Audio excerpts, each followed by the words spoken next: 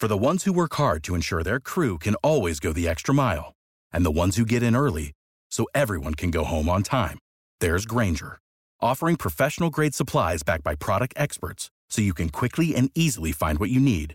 Plus, you can count on access to a committed team ready to go the extra mile for you. Call, click Grainger.com, or just stop by. Grainger, for the ones who get it done.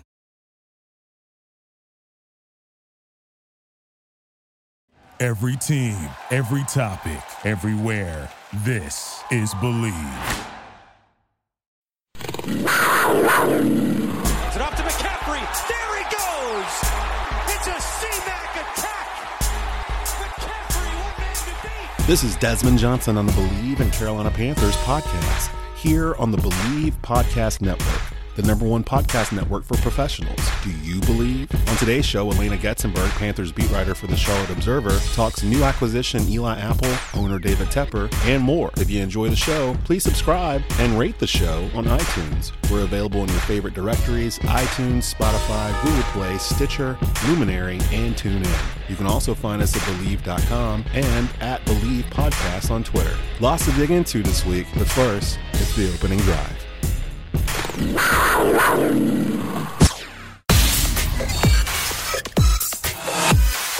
3 reasons why the Carolina Panthers may be a little bit better than people are expecting in 2020 here in the upcoming NFL season. Reason number 1, owner David Tepper, he's a boss. And I don't mean just any kind of boss. Like, I'm not talking about your boss or that old boss you had, boss at Burger King, the boss at Jiffy Lube. No. David Tepper is a boss of bosses. And by that, I mean, he knows what he wants. He goes out and he gets what he wants. And he rarely is denied what he wants. What does he want? He wants a successful franchise year in and year out in the NFL. And who's going to tell him he can't have it? He's the richest owner in the entire league.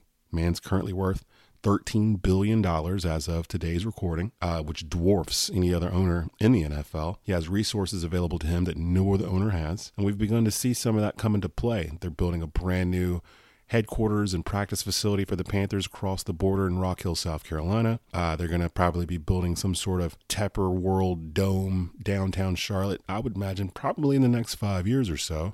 Why? Because David Tepper wants it. David Tepper wanted a Major League Soccer franchise in Charlotte, made it happen. The Charlotte team will be playing here. David Tepper did that. Why? Because David Tepper wanted it. So there's no reason to believe that this man who has, through his entire life, has been able to work to get what he wants. If he wants a Super Bowl contender, a Super Bowl winner in Charlotte, who's to say that he can't have it? His track record shows that if he wants it, he'll get it. The man watched the Pittsburgh Steelers run their franchise for years as a minority owner in the franchise. So what did that give him? That gave him a foundation as an owner to know what to do. Hire long-term head coaches. Have great people in position to help you with the draft, to be able to organize and be able to figure out pegs to fit on your roster. Mid-round picks. Put a system in place so that you can, one player leaves, one player wants too much money, one player gets hurt, one player retires, you can plug another player in. The system is not bothered. A dedicated fan base. Who has more of a dedicated fan base in the NFL than the Pittsburgh Steelers? Seriously. They travel with the team better than any other fan base, save maybe the Cowboys. And you know a Steeler fan when you see him. The terrible towels, the whole mystique, everything. That is 40 plus years of building that excellence. How often does Pittsburgh have a bad record? Goes back to what I'm saying. The system, great drafts, long-term head coaches. The Steelers have had 2 head coaches over the past 30 plus years. They've had 3 head coaches in the past 60. It's incredible. Reason number 2, the Panthers may be better than expected in 2020. They've got Christian McCaffrey. Christian McCaffrey is the best running back in the league today by far. I know you always hear other names.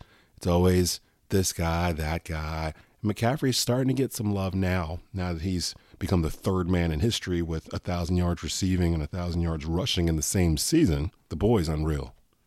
1,387 yards rushing last year, 15 touchdowns on the ground, 1,005 yards receiving, 116 catches, 4 TDs in the air, 19 touchdowns total for the season for Christian McCaffrey. And this is in a season where the Panthers bottomed out, went 5-11, and had Kyle Allen at quarterback.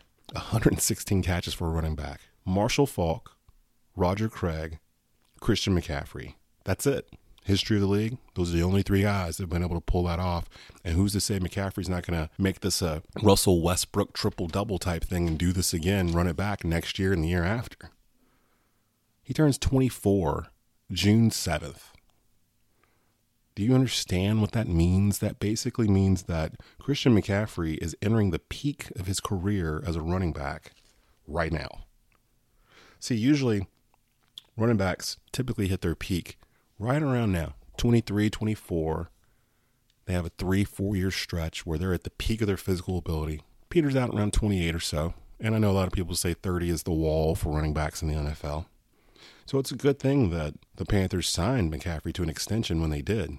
Because if they didn't, he'd probably be even more expensive a year from now, 18 months from now, 2 years from now.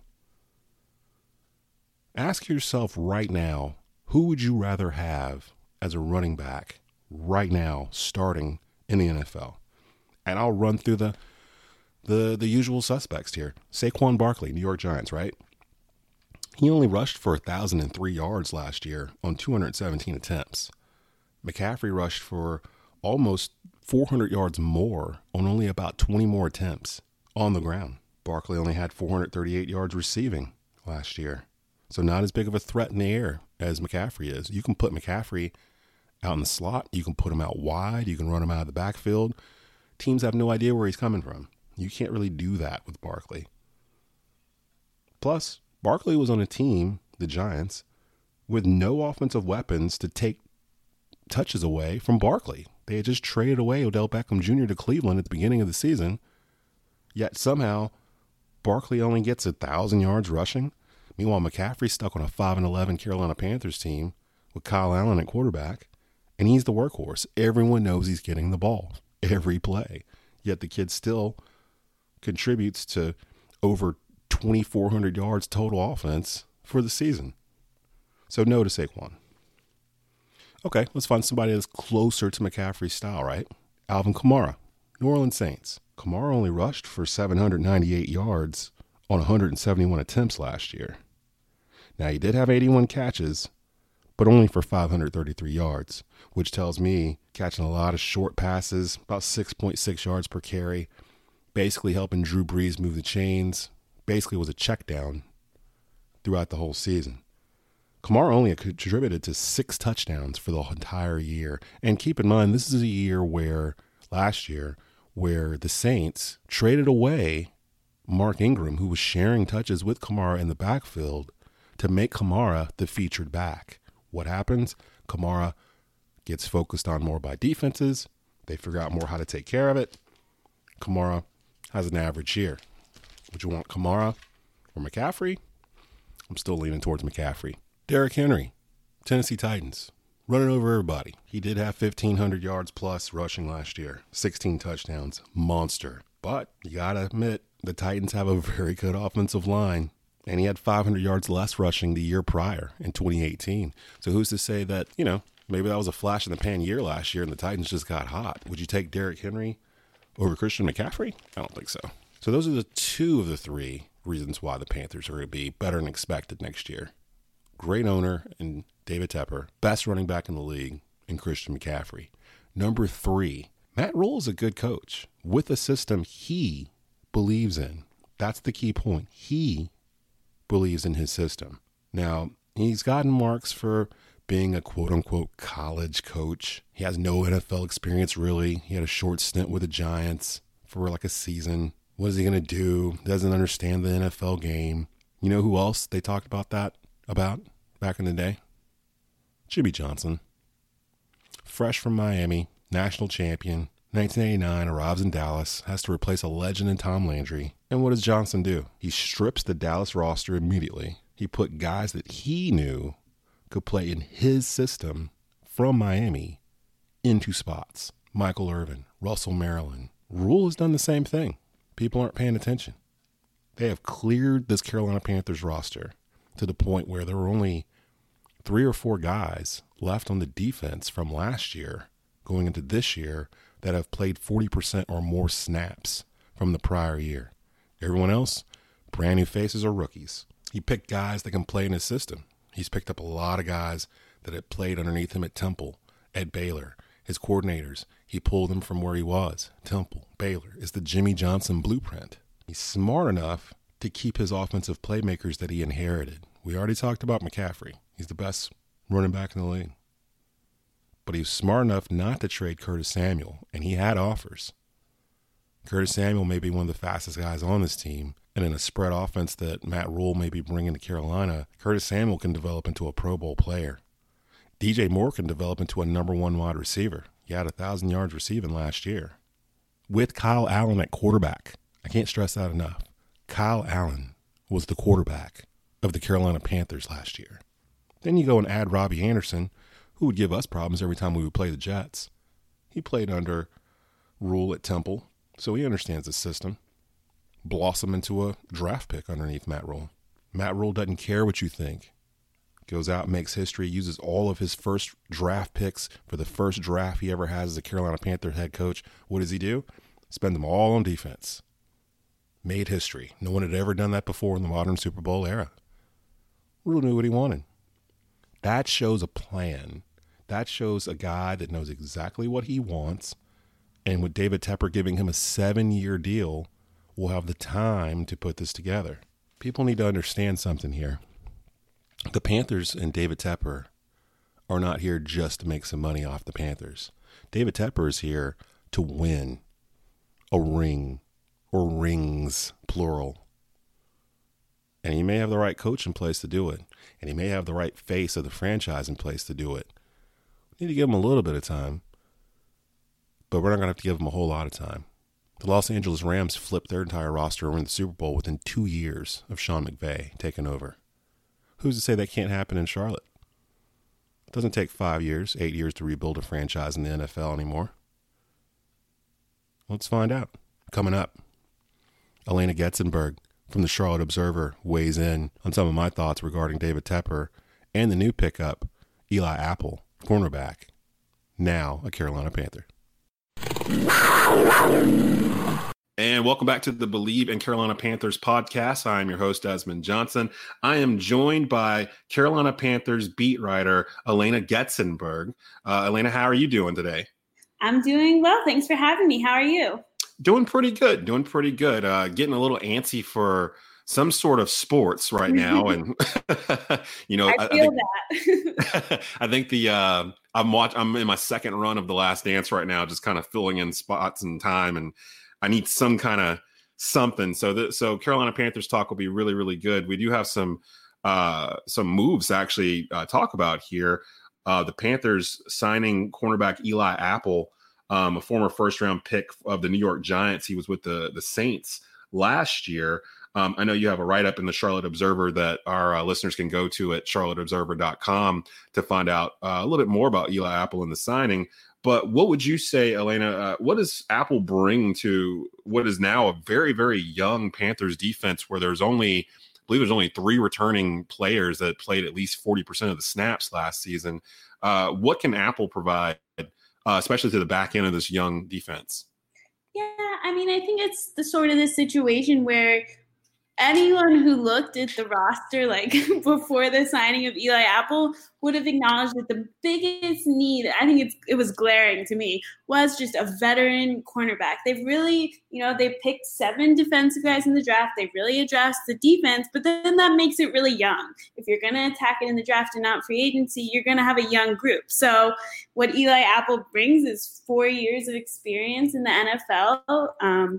I guess, that time with the Giants and then with the Saints. And, he's had his ups and downs. He's not someone who, people necessarily think of as a, starting cornerback who's at the top 10 of the league or anything like that. But he's someone who can start for this team, who's going to bring up, in top of his experience on the field, off the field. He's been suspended. He's gone through the ups and the downs that come from being a young player in this league. And I think all around, he makes just that cornerback group, just better. Even though, he might not be the best quarterback in the world, he makes that group better.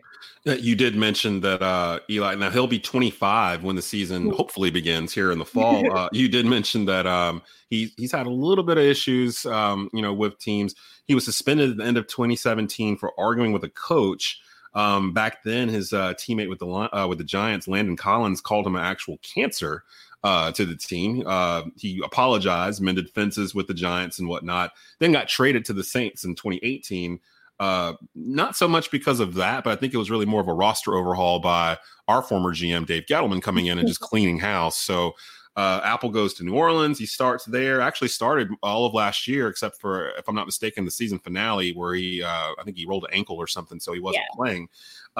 He will be 25 when the season begins. So by far, he'll be one of the elder statesmen in the secondary, along with Trey Boston. Do you think that he can be a long-term solution at cornerback at age 25? I know he signed a 1-year deal, but almost like a kind of prove-it type of deal with him. Do you think he's a solution long-term, or do you think this is more of a short-term kind of patch type of solution for the Panthers? Yeah, I like what you just said, a prove-it kind of deal. That's how I view this. I think anyone they would have brought in, even if it was like a top guy, they're signing a lot of people to 1-year deals because I think this team is kind of prove it. I don't know. They have to be realistic with their expectations for this season. So I don't think you would bring someone in who's like, oh my gosh, this is our answer for the future, and we're just going to sign him to a 1-year deal. This is a prove-it contract, and if he plays great, maybe they look into signing him for the long term. I think that's definitely on the table, but I think it's also a strong possibility that they're just not ready to start Troy Pride. They don't want him out there, their 4th-round pick, week 1, and he's kind of a buffer until they feel like Troy's ready, and then they can put him out there. I think if he plays great, he could be a long-term answer, but I don't think he needs to be. I'm glad you brought up Troy Pride because when I saw the signing yesterday, my immediate thought was they're bringing him in to kind of compete or to have Pride compete with him so that it's not just a starting cornerback position. This 4th-round cornerback that we drafted automatically inherits because there's no one in front of him. Apple had signed a 1-year deal with the Raiders, I think back in April. Two sides couldn't really get to a final deal, so he went back out in the free agency market. And now Eli Apple will be a Carolina Panther in 2020. On the line with Elena Getzenberg from the Charlotte Observer. She's the beat writer for the Carolina Panthers.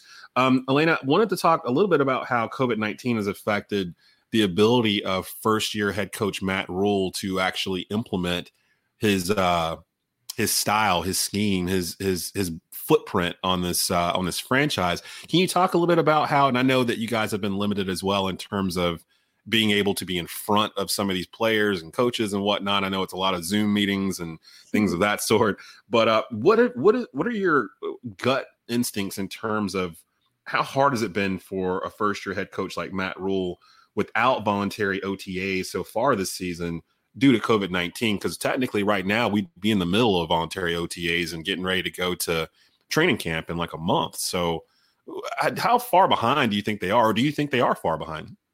Yeah, it's interesting because I can tell you from a media perspective, we also, like you mentioned, there's a little less access than usual. But I can tell you that, I think they are obviously, because it's a young coaching staff, a lot, not young in terms of experience in the NFL. They're mostly coming from the college side.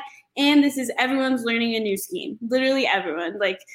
Teddy Bridgewater has some familiarity with the offense from his time with Joe Brady in New Orleans, but it's still a lot of new. So I definitely think they're at an inherent disadvantage from other teams that have had the same group together for years and years, like the Saints. But on the other hand, every team is dealing with this. And I think what they've been doing is holding these virtual meetings where they're really just learning the playbook, which players need to do now anyway because it's all new. I think they're getting by. It seems like they're getting tests to make sure they know the material, which sounds like a blast. But I think it really seems like they keep saying they're making the best of the situation, and it's not like they're the only team that is dealing with this. But sure, I think you can't say any rookie head coach. This is a disadvantage to not be able to get his guys on the field for sure. Yeah, and on one hand, you could say, well, all the teams are behind the eight ball because none of them can meet together. But like you just put, Elena, I mean, with a rookie head coach, rookie coordinators, most of the defense feels like they're rookies. So it's a lot of stuff to try to install, and to not be able to be there with the players daily and to talk to them on that level.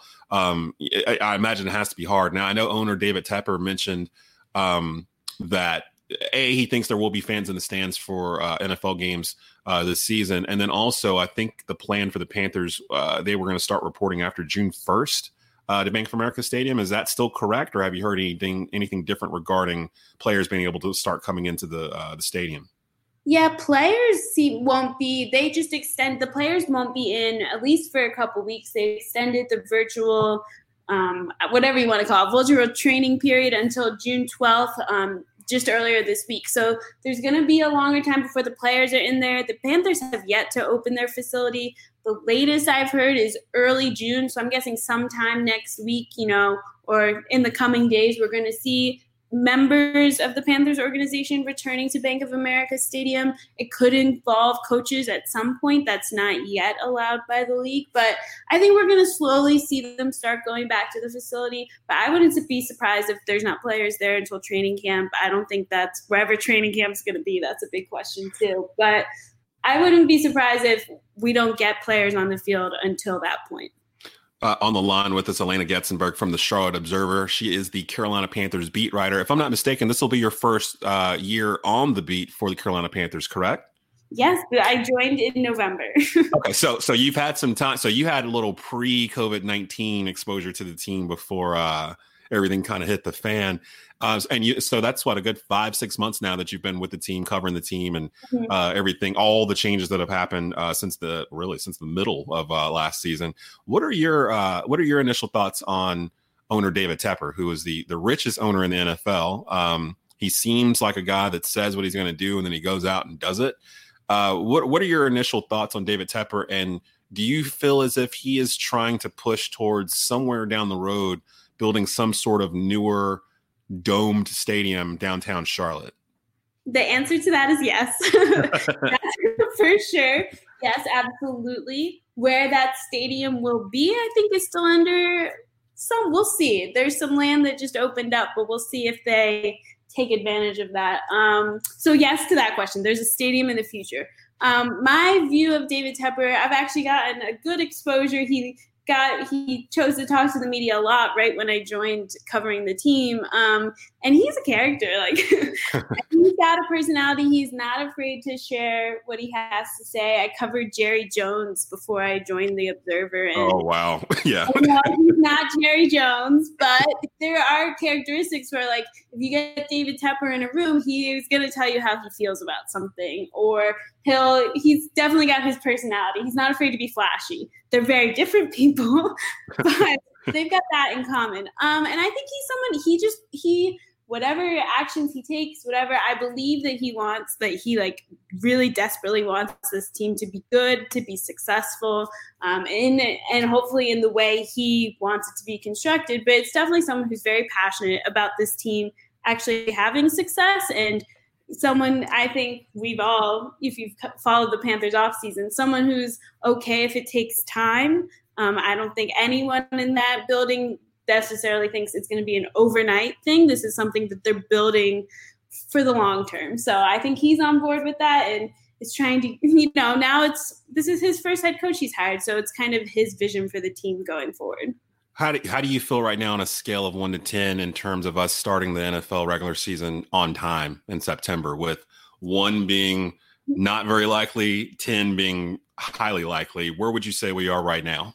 That's a good question. I mean, I think luckily for the NFL, which I don't think we can understate enough, they're going to get to see these other leagues try to do it. And I think that's going to be huge. Like, the NHL and the NBA are going to give it a full go, and they'll just, and whatever baseball is doing, but we're going to get to see other people try and get their leagues up. And, right now, I don't know, maybe a 6, a 7 starting on time to me is somewhat iffy, because I could see training camp getting bumped back some, and then everything else getting bumped back. So I think there is an odds of that. I wouldn't be surprised, but I think the NFL wants it to start on time so badly that could push it to being more realistic. But it's a little unknown right now. I keep kind of in the back of my head this old picture that's been floating around on social media from like 1920 when like Spanish flu was prevalent, and they were playing college football and everyone was wearing masks in the stands, and I think the players themselves were wearing protective masks also. Yeah. And every time I just keep that in the back of my head, like there's a last resort option that the NFL is the one league that might try to pull that off, because they're kind of trucking along as if nothing's stopping this train, like no matter what it is. Like we're gonna do everything we normally do on the dates we set forth, and we'll see what happens when we get there. But interesting info, great content from Alaina Getzenberg. Alaina, tell them how they can get to your content online, beat writer for the Charlotte Observer for the Carolina Panthers. Yeah, you can go to charlotteobserver.com and click on Sports and Panthers, and all the info will be there. And then I'm also on Twitter at @Getzenberg. And you can, if you're still into picking up a newspaper, you can pick up the Charlotte Observer too. They're in grocery stores and all that fun stuff. Fantastic. Hey, I really appreciate you coming on board for the Believe in Carolina Panthers podcast. And I absolutely hope that you will come on again so we can get more into moves and players and coaches and things as we get further and further into the summer and truck along to actual training camp and hitting pads. Thank you so much for doing this. Yeah, thanks so much for having me. Thank you for listening to Believe. You can show support to your host by subscribing to the show and giving us a 5-star rating on your preferred platform. Check us out at Believe.com and search for BLEAV on YouTube.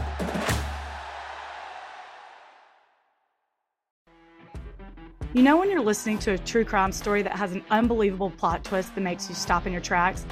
That's what our podcast, People Are the Worst, brings you with each episode. I'm Rachel. And I'm Rebecca. We're identical twins who love true crime cases that make you say, didn't see that coming, and we hate the people responsible for them. Listen to People Are the Worst now on Apple, Spotify, or wherever you get your podcasts.